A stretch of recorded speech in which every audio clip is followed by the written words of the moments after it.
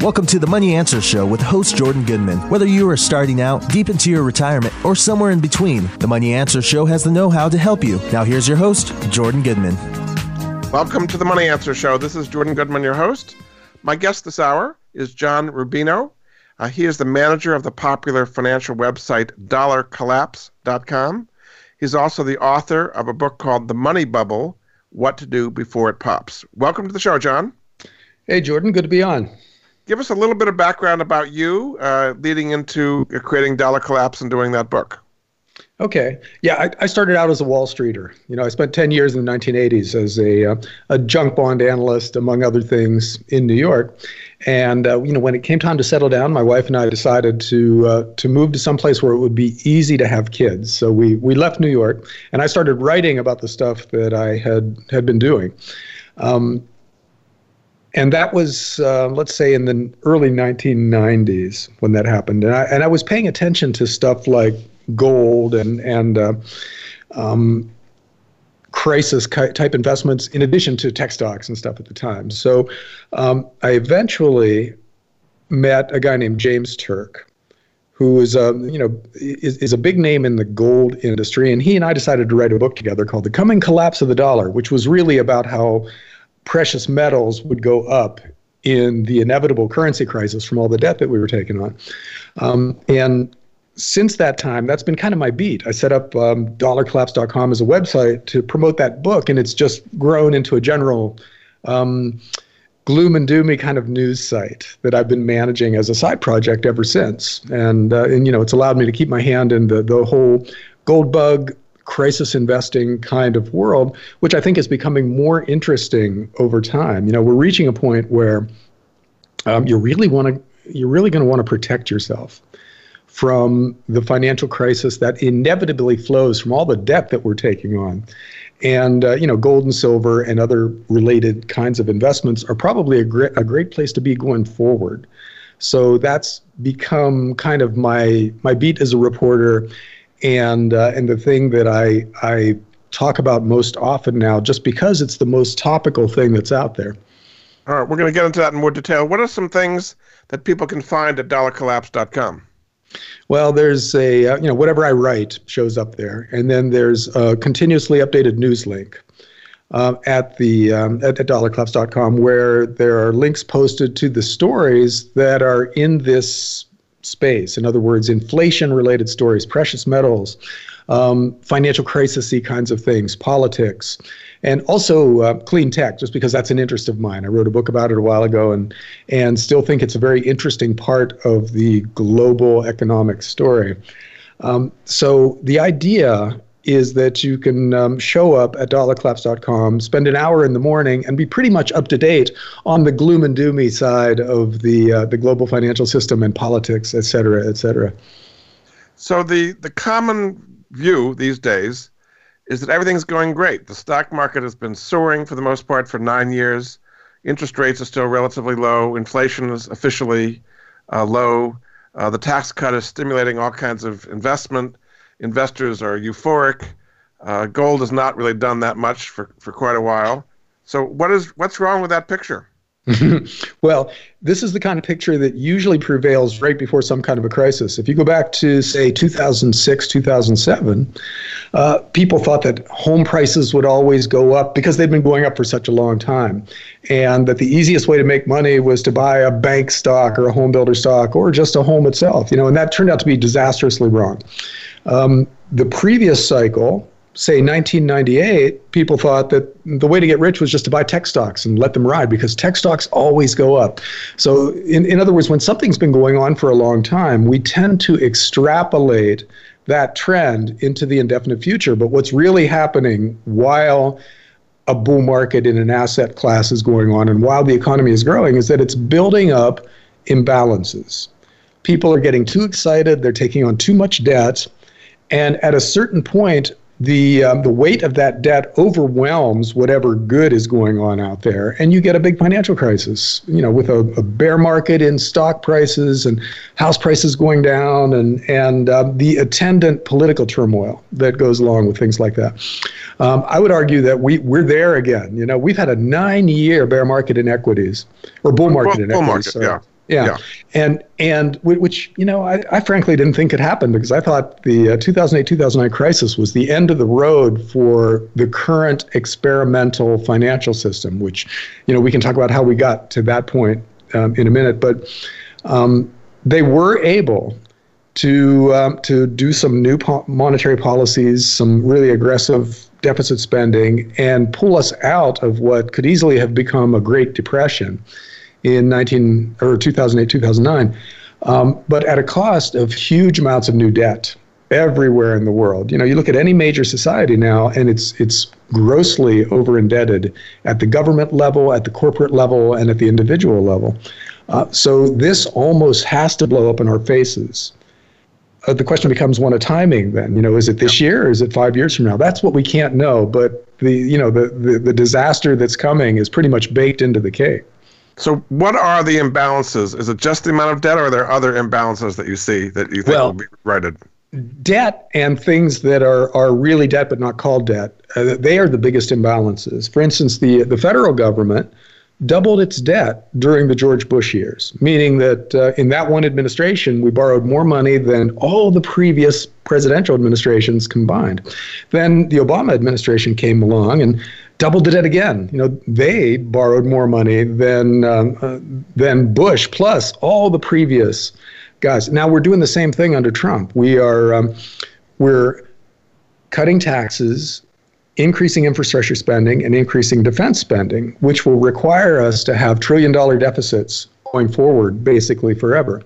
One step down at the corporate sector, corporations have been borrowing record amounts of money in order to buy back their own stock in the last few years. In other words, they're not building factories with the money they're borrowing, so they're not generating any extra cash flow from that investment. They're just buying back their own stock in order to increase their earnings per share number and to make their executives look good and get bigger bonuses at the end of the year. Now corporate debt in the U.S. is at record levels, and as a percentage of GDP, it's pretty much where it was in 1999, right before the tech stock bubble burst, and in 2007, right before the housing bubble burst. So we're back to crisis level debts in the corporate sector. And individuals, the government has been encouraging us with really low interest rates to borrow more and more money year after year after year. And so we've got a student loan bubble and not a housing bubble, but a housing boom going on right now, and a car loan bubble. And so consumers are as indebted as they've ever been as well. So, you throw all that into the mix, and you get a society that can't handle any kind of an external shock. Anything that happens to us that causes people to get a little nervous and stop borrowing money or to try to pay off their debts will send the economy into a tailspin, just because, a national economy, when it comes to debt, works the same way as a family's economy does. If you've maxed out your credit cards and you've got a big mortgage and a car loan, et cetera, you can't get sick. The roof can't leak. No bad thing can happen because you don't have any money left to pay for it. So it's an instant crisis. Well, it's the same thing for the U.S. and Europe and China and Japan and the global economy in general. We're so highly leveraged that anything that happens going forward can tip us over into something that's worse than the Great Recession of 2008, 2009. So it's just a question of when that thing happens and what it is. But, it's a guarantee that something's happening.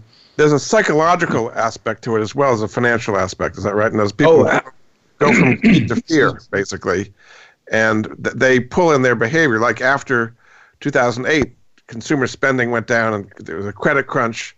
So there were psychological reasons which kind of exacerbated the downturn, which on the upside, right now we're kind of pretty ebullient, and people think nothing can go wrong. Is that so? Tell us about the psychological aspect of it. Yes. Well, markets are basically psychological constructs. They only exist because we decide that it's worth our while to buy something or to borrow some money or whatever.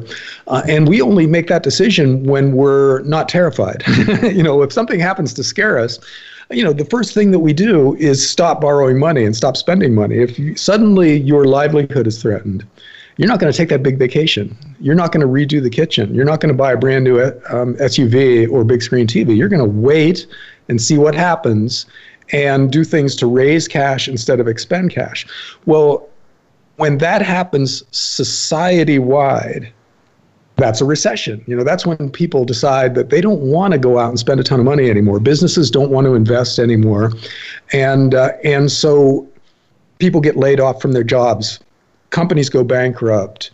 Houses get repossessed, and the economy shifts into reverse. And it begins with usually with some kind of a psychological change in the marketplace. And that what could be a tipping point that would create that psychological change?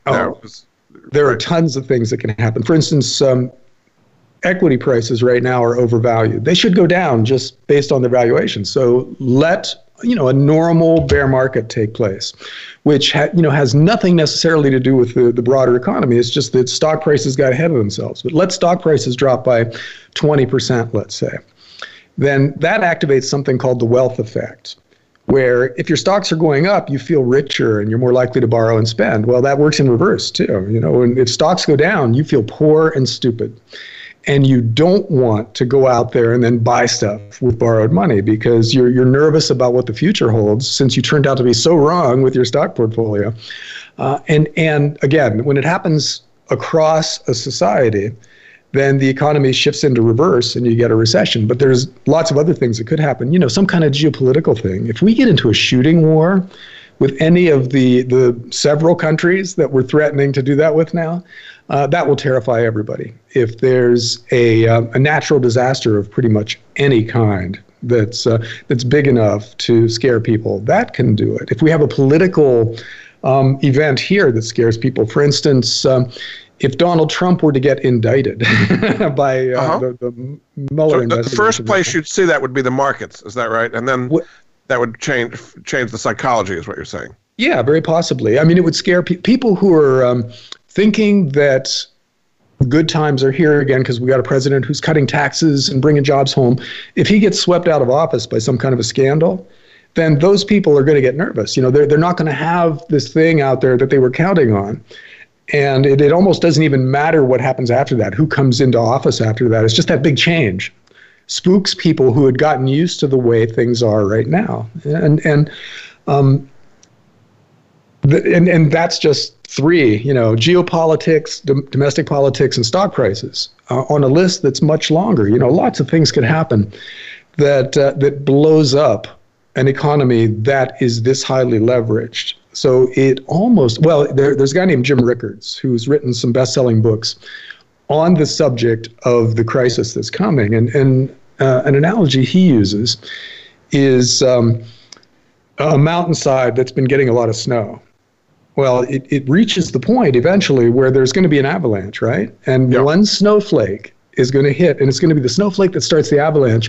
But that snowflake was not special. And it could have been another snowflake, but the avalanche was ready to happen. So something eventually happened to cause it to happen. It's kind of the straw that broke the camel's back. Exactly. And so we have a lot of straws out there. The camel's back is ready to break, just because we borrowed so much money. All right, we're going to take a break now. This is Jordan Goodman of the Money Answer Show. My guest this hour is John Rubino. He runs the website dollarcollapse.com. His book is called The Money Bubble: What to Do Before It Pops. We'll be back after this.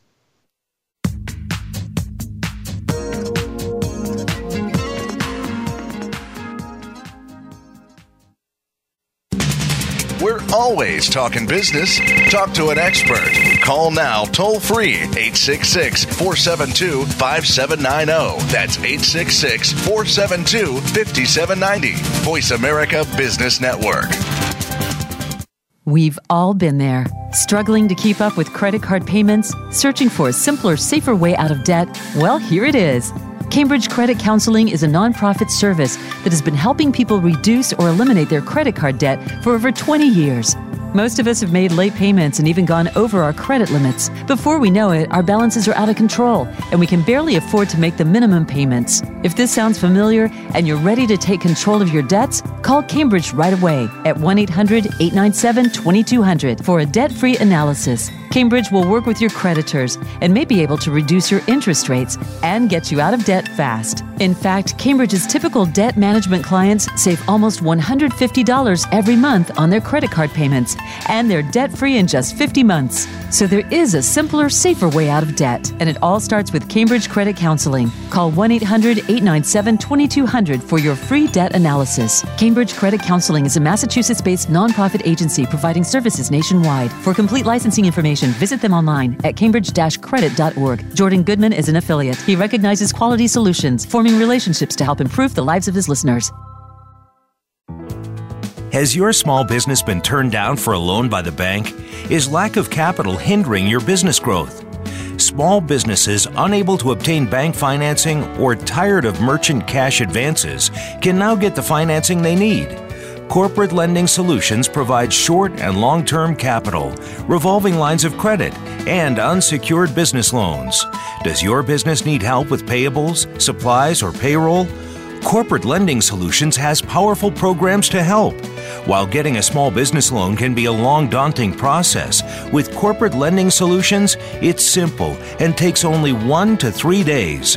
Call 800-261-6478 or visit corporatelendingsolutions.com to learn more. 800-261-6478. Jordan Goodman is an affiliate. He recognizes quality solutions, forming relationships to help improve the lives of his listeners. We're always talking business. Talk to an expert. Call now, toll free, 866-472-5790. That's 866-472-5790. Voice America Business Network.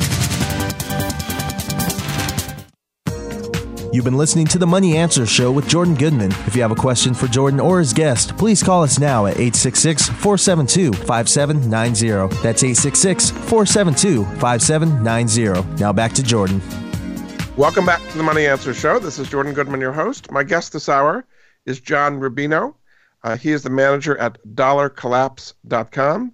His book is called The Money Bubble, What to Do Before It Pops. Welcome back to the show, John. Hey, Jordan. So we're talking about the straw that breaks the camel's back, or the snowflake that causes the avalanche, I guess.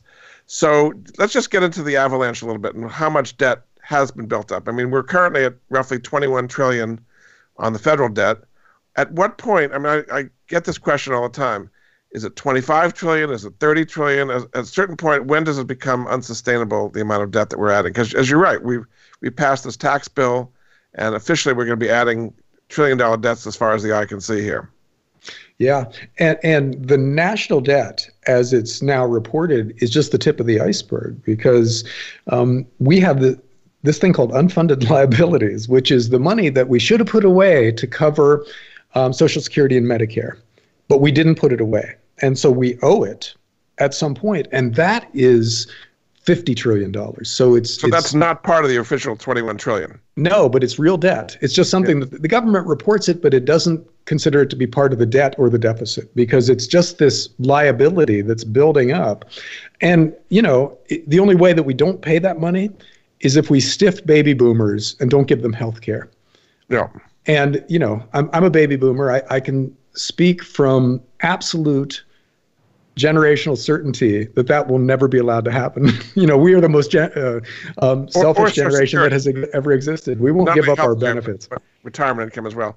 But let's look at the examples of some countries that exist now that have gone kind of over the edge, I guess you might say. Venezuela, Zimbabwe, Greece would be three that come to mind.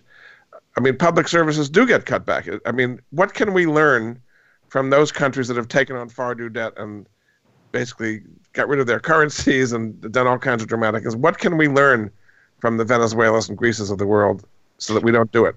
Well, we can learn that that's a repeating pattern throughout human history. Governments get a little ahead of themselves. They decide they want to spend too much money relative to what they can take in through taxes, and then they borrow the difference. And they find out that that's really easy to do at first. So they keep doing it until they reach a point where nobody wants to hold their currency anymore.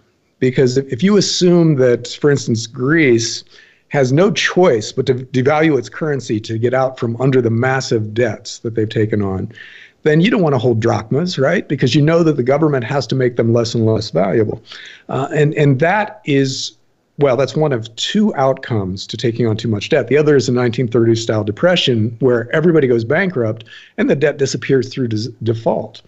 The countries that you just cited have gone the inflationary route, where they decide that they've got to devalue their currencies, and they just do it. And then everybody loses faith in them, and the system just spins out of control. You know, you look at Venezuela right now and think that can't possibly happen here.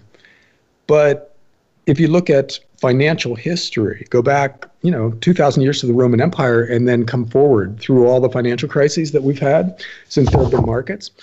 And you see that it happens over and over again, sometimes to big, powerful countries like the Roman Empire. They had a hyperinflation where the value of their currency just plunged to next to nothing. And then Germany after World War I, same thing. They couldn't pay their war reparations and printed a lot of new Deutschmarks. Weimar Republic. Yes. Yeah. And their currency just evaporated. So we are making those same mistakes in the U.S., Europe, Japan, and China right now. We're borrowing way too much money, and and in order to pay for spending at the government level that we don't feel comfortable getting by raising taxes. And Jordan, would that help? If you were running things, would raising taxes be the solution for you so we don't take on so much debt? Well, early on, if we lived within our means, we would be required to spend less money. Because if you got to go out and get it from people, then you really have to prioritize, right? You don't spend frivolous money when you're literally taking it from people who cannot vote for you or vote against you if they feel like it. And so this is around the world. I mean, we're not only taking it domestically, but we're bringing money to cover our deficits from China and Europe and all kinds of places. So yeah. You can look at it as us borrowing our defense budget every year from China. That's right. That's a separate thing that is also a form of borrowing, which is the trade deficit, where we buy more stuff from them than they buy from us. And we got to make up the difference, right? By giving them money, which then they use to buy bonds denominated in dollars. And then so we owe them the interest on those bonds. So yeah, wherever you look, too much money is being borrowed. And, if we have time to go back to how this all started, it's an interesting story because it wasn't always like this. There was a time not so long ago. Before the Federal Reserve in 1913, yes, there was no kind of thermostat on the economy, and we had huge booms and huge busts. You think that was better than when the Federal Reserve came in? Vastly better. And, we did have huge booms and huge busts. But if you look at, for instance, the inflation rate for 200 years under the classical gold standard, when money, a nation's money was just a name for a weight of gold, we had steady growth punctuated by, the occasional big crisis, but then the crisis ended right away. It was like a 2-year depression and then things went back to normal. So we had steady growth at a higher rate than we have now.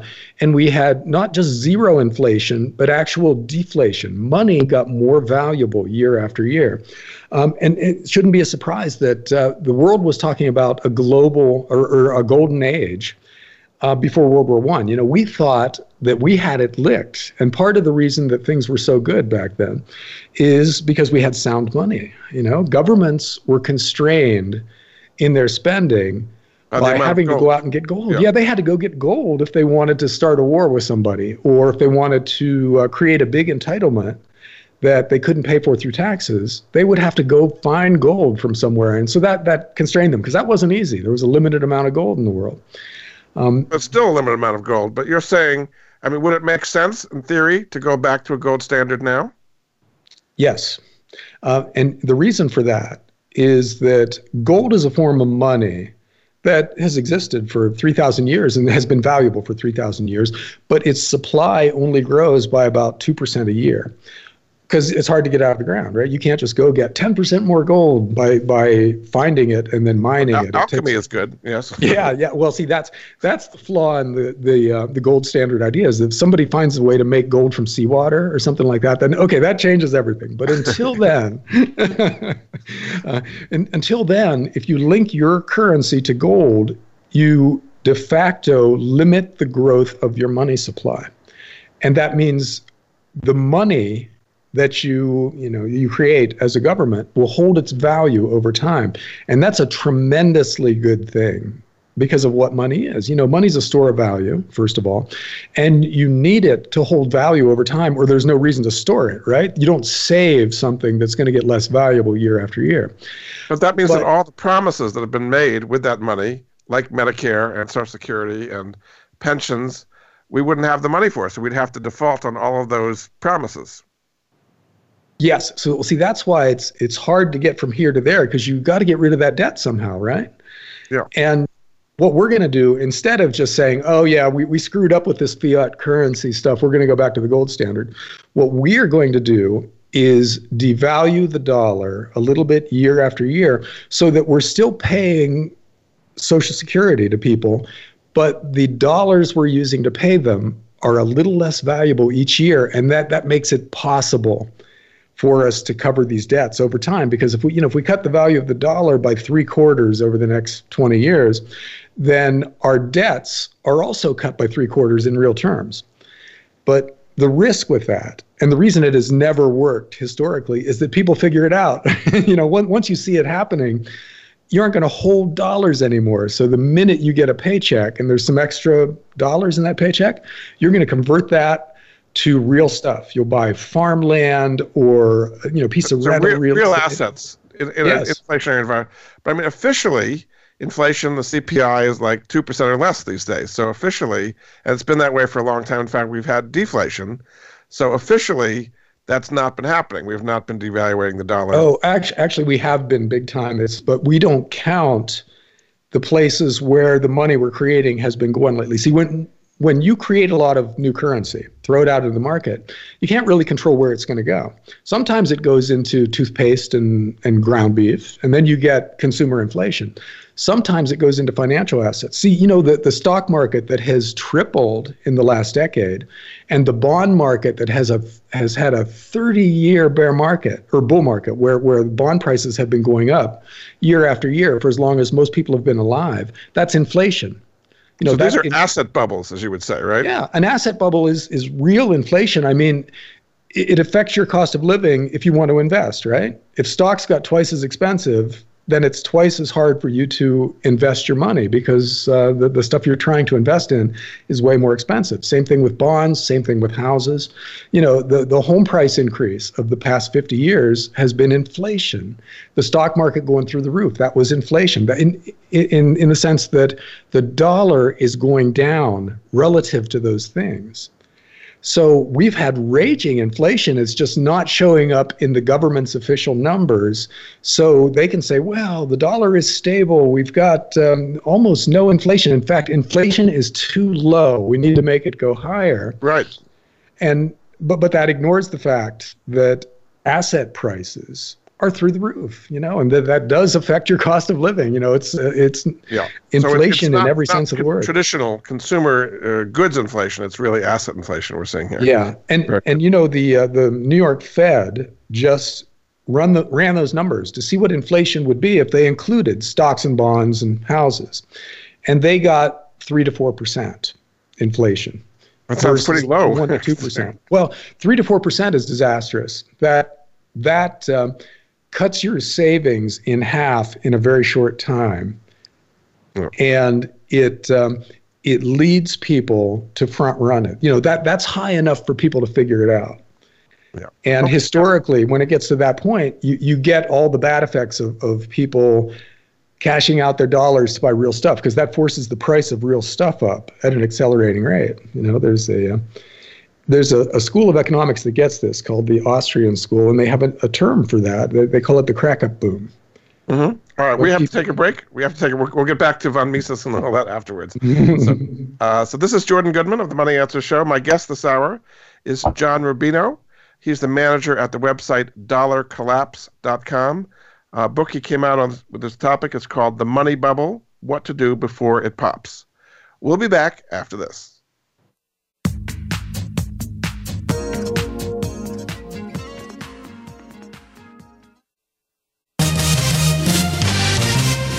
Stocks, bonds, investment opportunities, financial news, and talk.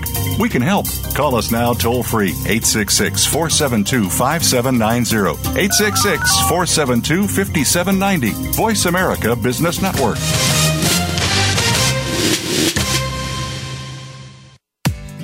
Attention heroes, current and former firefighters, law enforcement, military, medical, or educational professionals. Heroes can receive rewards averaging over $2,500 when they buy, sell, or refinance a home. Heroes come first. Along with the Homes for Heroes is the nation's largest hero reward program. Their mission is to provide extraordinary savings to heroes who provide extraordinary services to our nation and its communities every day. Learn how you can purchase a home for no down payment, no closing costs, and get money back at closing. Find out how you can own for less than you may pay for rent. Get your hero rewards at heroescomefirst.com. That's heroes, HEROES, comefirst.com. 888-437-6114. Jordan Goodman is an affiliate. He recognizes quality solutions, forming relationships to help improve the lives of his listeners. Do you or someone you love have a life insurance policy that's no longer needed or not affordable? Did you know that you can sell your policy for cash? Your reason for buying life insurance has probably changed. Thousands of Americans turn to life insurance settlements to help sell their policies. They act as your representative, getting the highest market offer for you. You've got nothing to lose by simply inquiring. If you're over 64 with $100,000 or more of life insurance, you may already qualify. Call 877-485-6681 to get your free non-binding appraisal or visit fundinglife.com. Life Insurance Settlements. Discover the true value of your life insurance. 877-485-6681. Jordan Goodman is an affiliate. He recognizes quality solutions, forming relationships to help improve the lives of his listeners. From the boardroom to you, Voice America Business Network. You've been listening to the Money Answer Show with Jordan Goodman. If you have a question for Jordan or his guest, please call us now at 866-472-5790. That's 866-472-5790. Now back to Jordan. Welcome back to the Money Answer Show. This is Jordan Goodman, your host. My guest this hour, John Rubino, is the manager at the dollarcollapse.com newsletter website. His book is called The Money Bubble, What to Do Before It Pops. Welcome back to the show, John. Hey, Jordan. So we've explained the situation, this huge amount of debt, the avalanche ready to go with what that whatever the snowflake is going to make it happen. Let's talk about how people can prepare for it. And so you're saying when this kind of inflation really gets going, that people want to go to hard assets instead of financial assets. Right now, stocks are doing well, stocks and bonds, but that will reverse and people want to go into hard assets. So, I mean, like in Venezuela today, they want to own gold or something like that. I think they're even creating their own cryptocurrency there because the value of the currency disappears. Is that the general idea? It is. You know, in Venezuela, to stay with that as an example, people don't want the local currency anymore because it's evaporating. It's losing value so quickly that there's nothing you can really do with it. So they want other things that aren't going down in value at that same speed. So they use U.S. dollars. When they can get gold and silver, of course, they use that. And they use cryptocurrencies. Yeah. So that is, you know, Venezuela is so much more fragile and so much more easy to screw up than the U.S. is, which is why we seem to be in better shape than them, even while we're taking on insane amounts of debt. It'll still happen here in some way at some point because we've already borrowed an unsustainable amount of money. And when it happens, people will start looking around for safer places to put their money. In other words, you don't want to own a government bond that pays you dollars year after year after year if the dollar is going to evaporate, as people will start to expect if inflation goes to 3, 4, 5%. You want to own something that is immune to that kind of a process. And historically, the stuff that works well in times like that are gold and silver, which are forms of money that have just been around forever. They've held their value through every kind of human folly you can think of, and are still worth about the same now as they were during the days of the Roman Empire. So it's a good place to hide out. So let's talk about gold first a little bit. So there are different ways of doing it. You can have physical coins. There are numismatic coins. There are gold exchange traded fund like a GLD. There are gold mining shares like GDX. If you want to put together a gold portfolio to prepare for what you're saying is coming, what is the best way to do it? Well, there are a lot of different ways, as you said, to own gold, and all of them have advantages. So it's a nice idea to mix it up. You definitely want some actual precious metals on hand, because that's your worst case scenario insurance. In other words, if there's a Mad Max kind of thing that happens out there, you can take your gold and silver coins, and you will always be able to use them to buy life's necessities or to buy your way out of a jam or whatever. So that's the bedrock piece of a crisis investing. And would you do bullion or numismatics? Bullion. Numismatics can work, but they require some skill. You got to be able to choose correctly when you're buying a collectible. And you also have to pay up. You're paying a big premium over the value of the gold in a rare coin. So for our purposes, in other words, for financial insurance, it's better just to buy, Krugerrands or something like that, some kind of brand name, widely understood and recognized gold coin. And pay as little over the spot price. In other words, whatever the price is today, you want to pay as little beyond that to your dealer as possible. So it's worth shopping around, because these things are commodities. They're all the same. And so do you wherever recommend a particular place to buy at a good price or minimum over spot? Well, that I'm a little nervous about, because there are 5 or 6 pretty good ones, and if I mention 1 or 2, I leave out the other ones, and they're advertisers on Dollar Collapse. Okay, we can see them that way. That's fine. But a way that you do find a good one is by to just find the big names, and then check their Better Business Bureau scores, and if they have a really good reputation, which the Better Business Bureau tracks, then you have a reasonably good expectation that they'll treat you well.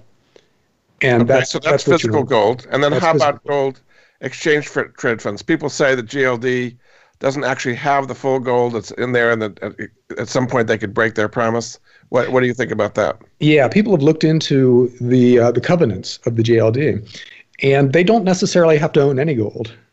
So what that is basically a trading vehicle. If you think gold, if I told you some inside information right now that was going to send the price of gold up dramatically tomorrow, you would go out and buy GLD, because you can buy it with a mouse click. It's like a stock, and it will probably go up nicely.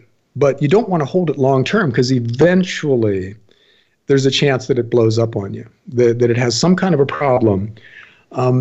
Where everybody discovers that it doesn't actually have all the gold that it's supposed to have in its vaults, and then everybody abandons it. And so the price... Meaning people would want to exchange their shares for physical gold, and they wouldn't have enough to meet all the demand, is what you're saying. Yeah, you can't do that actually by buying the stock and then trying to exchange it. You don't have that right as an owner of GLD, but big institutions do have that right. And so there's a chance they just siphon all the gold that's there out of it and leave the shell of the ETF there for the individual investors who thought they were buying gold. I see. So you want to avoid that. And there are other ones. There's one run by, for instance, Sprott Asset Management that is probably rock solid.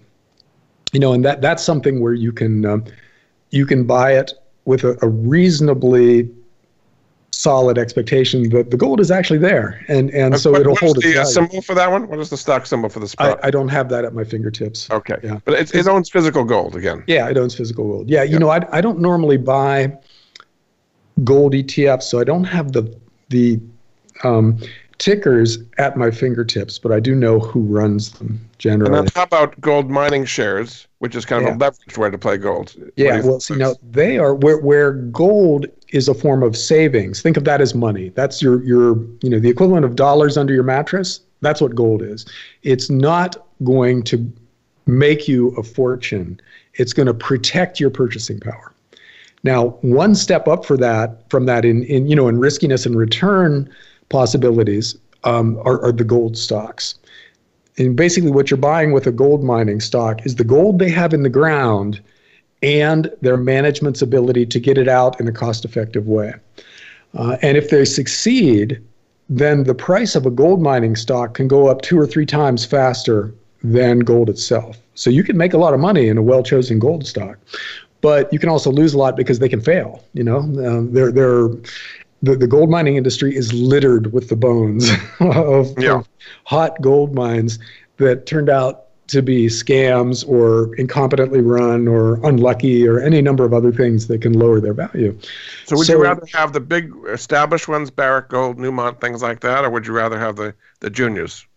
Well, the big ones are relatively safe and recognizable, and they exist in ETFs, which you can buy, where they buy a bunch of the big ones for you.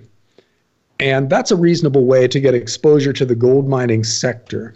But of course, it means you're buying the bad ones with the good ones. Mm-hmm. And if you want to buy individual ones, you've got to do some research. There's a guy named Jay Taylor who actually has a show on your network here. Right. Who runs a newsletter, and he finds junior miners for people that have good prospects. So you need a source of information like that if you're going to buy your own stocks. You need somebody who does this for a living, who you can trust. And there are some names out there that have been around for a long time and have good reps in the industry. And so it's you have totally 2 or 3 favorites? 2 or 3 favorites that you would like? It's the same problem with as with ETFs, where I don't necessarily want to name names, because if I leave somebody out, that's offensive to them. So, but Jay Taylor, because he's somebody that I go on his show. I've co-hosted his show before, and I read his newsletter, and I like his stuff. But there are people who are Jay's peers out there that are fairly easy to find, who are good to look into, good to know about. And then how about silver? How does silver play if the scenario you're talking about happens? What would happen to silver? Silver is a much tinier market than gold. There's a lot of gold out there because all the gold basically that has ever been mined is still in existence, sitting in vaults somewhere or in jewelry boxes or whatever. But silver is also an industrial metal, besides being a monetary metal, which means that it gets used up. There is silver in solar panels that might never be recycled, and in all the electronics of the world. And so the supply of silver that's available to investors is tiny, which means that when this thing gets going, when gold starts to go up, silver will go up dramatically faster than gold. And right now, the relationship between gold's price and silver's price is very favorable for silver. It takes about 80 ounces of silver to buy an ounce of gold, whereas historically, the ratio is half that or less. So you could see silver go up. You could see silver double just to get to a reasonable relationship with the price of gold. And if gold is going up at that time, that means silver has to more than double to get up there. It can go up 3 or 4 or 5 times. The same way you want physical silver coins, or would you do silver ETFs, SLV, things like that? Well, you start with silver coins. That's your small change, relatively small change in a worst case scenario. You buy smaller stuff, whereas with a gold coin might be something you use for a car when the time comes. Silver coin for groceries or whatever, or gas in the car. And then you can buy ETFs that have silver stocks. And you can buy the silver stocks themselves, the silver mining stocks themselves, as long as you pay attention and choose wisely. And some of these silver stocks are just going to be monsters when the time comes, because their underlying asset is going to go through the roof, and their share price is already kind of depressed because, as you said, they haven't gone up very much lately. And so there will come a time when there are 10 baggers in that industry. In other words, things that go up 10 times in a relatively small period of time, just a few years. Yeah, very good. Okay, we have to take another break. This is Jordan Goodman of the Money Answer Show. My guest this hour is John Rubino. He is the manager at dollarcollapse.com. His book is called The Money Bubble, What to Do Before It Pops. We just heard about what to do in gold and silver. And we're going to be back after this.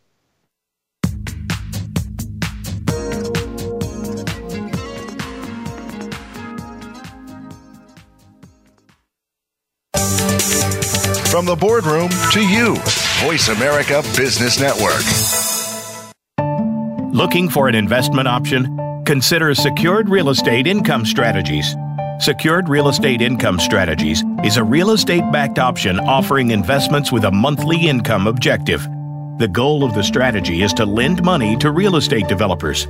SREIS offers an 8% preferred return per annum, plus a share in any profits.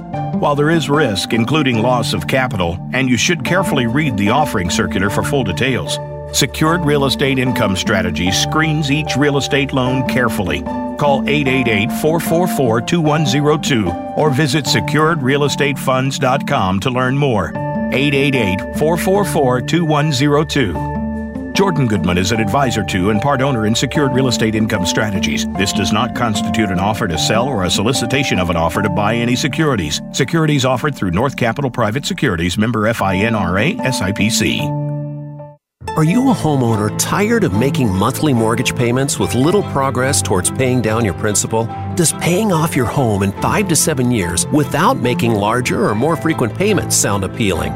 Paying off your home in full in 5 to 7 years is really possible thanks to Truth and Equity's Mortgage Equity Optimization System, a money management approach that puts your money to work for you 24/7. If you own a home with some equity, have a decent credit score, and verifiable income, you owe it to yourself to learn more about Truth and Equity's program. There's no need to replace your mortgage or refinance in many cases. The system works for new home purchases as well as current mortgages. Your home is your largest investment. Own it outright in 5 to 7 years. Call Truth and Equity 888-262-5540 or visit truthandequity.com 888-262-5540. Jordan Goodman is an affiliate. He recognizes quality solutions, forming relationships to help improve the lives of his listeners. Get the news on our shows and other happenings by following us on Twitter. Find us at VoiceAmericaTRN or twitter.com/VoiceAmericaTRN. You've been listening to the Money Answer Show with Jordan Goodman. If you have a question for Jordan or his guest, please call us now at 866-472-5790. That's 866-472-5790. Now back to Jordan. Welcome back to the Money Answer Show. This is Jordan Goodman, your host. My guest this hour is John Rubino. He is the manager at dollarcollapse.com. His book is called The Money Bubble, What to Do Before It Pops. Welcome back to the show, John. Hi, Jordan. So we talked about gold. We talked about silver. Now the new people, they say is the alternative to gold and silver is cryptocurrencies, Bitcoin and other things like that. They've had enormous rises, enormous falls. Is cryptocurrency going to become the new alternative to fiat currencies? Well, it's a fascinating idea. You know, private sector money that completely bypasses the whole government, regulator, big bank matrix is interesting.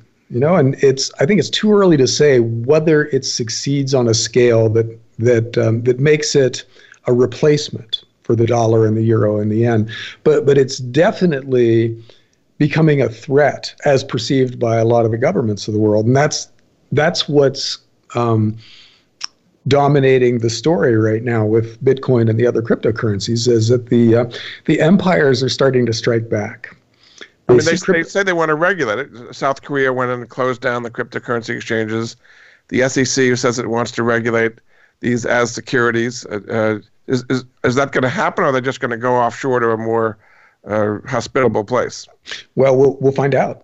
You know, because the internet has turned out to be very robust and very hard to regulate, but not impossible. You know, within a country's borders, you can regulate the speech that takes place on the internet, and cryptocurrencies are kind of like that. You know, they're kind of a financial version of free speech.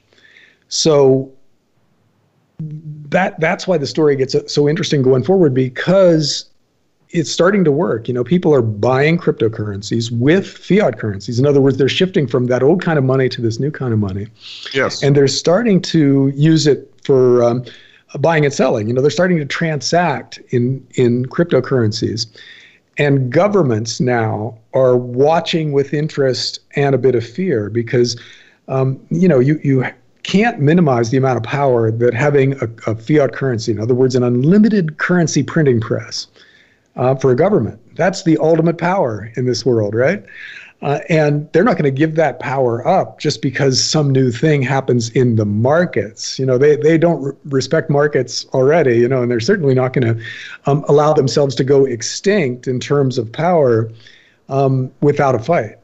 So you're saying one of the reasons cryptocurrencies are rising is disillusionment with fiat currencies, and people in the marketplace are seeing what's coming, the devaluation of currencies, and they want to have their money in a crypto. I mean, the most dramatic example would be Venezuela, where the currency is worthless. Is that part of what's driving the move into cryptocurrencies? That absolutely is. If you go out and you buy a stock or a bond or a piece of real estate, you're kind of betting against the dollar by buying something else, right? You're using your dollars, which you don't want to hold anymore, to buy that thing. But those things aren't other forms of money. But when you use dollars to buy Bitcoin, you are swapping your old form of money for a new, better form of money. In effect, that's the decision that you're making.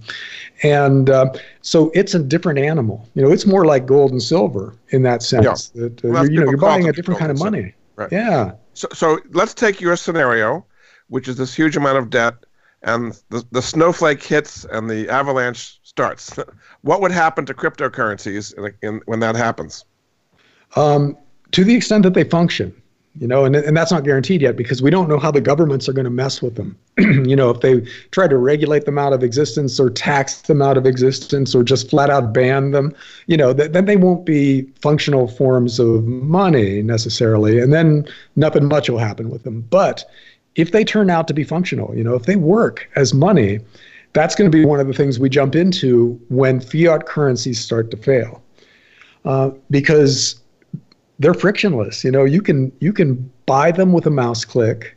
You can hold them somewhere, online in the virtual world or in a very easy to manage physical form, and you can trade them over the internet. So they solve a lot of the problems that gold and silver have, which is portability. Right? It's hard to hold a bunch of gold and go places with it because it's heavy, and silver of the same value is even heavier.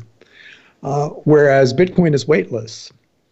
Do you trade Bitcoin yourself, and do you play cryptocurrencies yourself? Now, you know what? I missed a chance to get in early. I had a friend who's an early adopter who tried to talk me into it. And I said, you know what? The governments are just going to hack this. It's not going to work. And, I think it was like $40 or $50 per coin at the time. And I thought, just to be polite to this guy who was being nice to me, that I would, toss him $5,000 and let him invest it for me. But at the time, my stocks weren't up very much. I wasn't feeling smart and cocky. So I decided to be cautious instead of polite. And, that was probably a $500,000 mistake. And but going up from here, I mean, Bitcoin went up to 19,000, now it's maybe 10,000.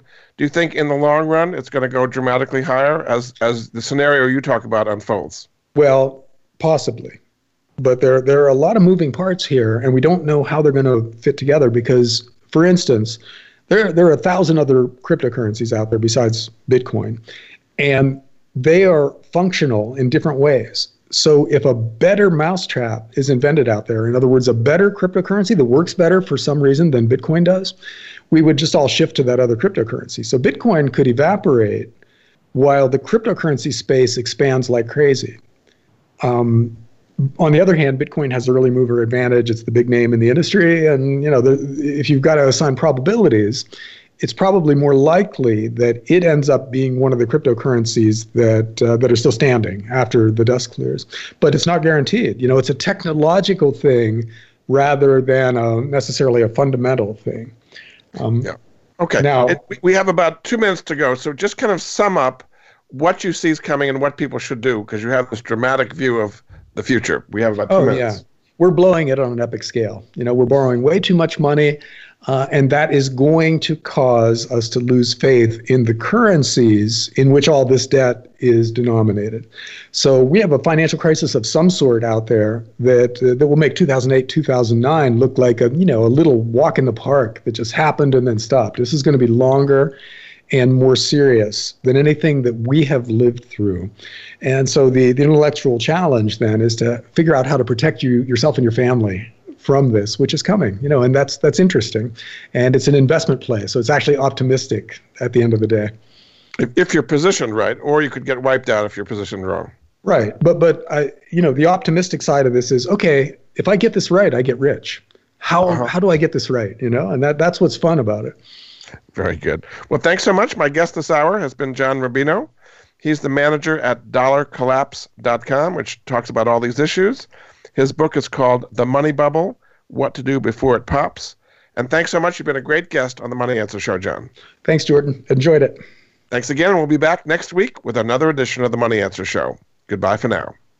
Thank you for joining Jordan Goodman and the Money Answer Show. If you have a question for Jordan, please visit his website at www.moneyanswers.com. And be sure to tune in every Monday at 12 p.m. Pacific Standard Time right here on Voice America Business. See you next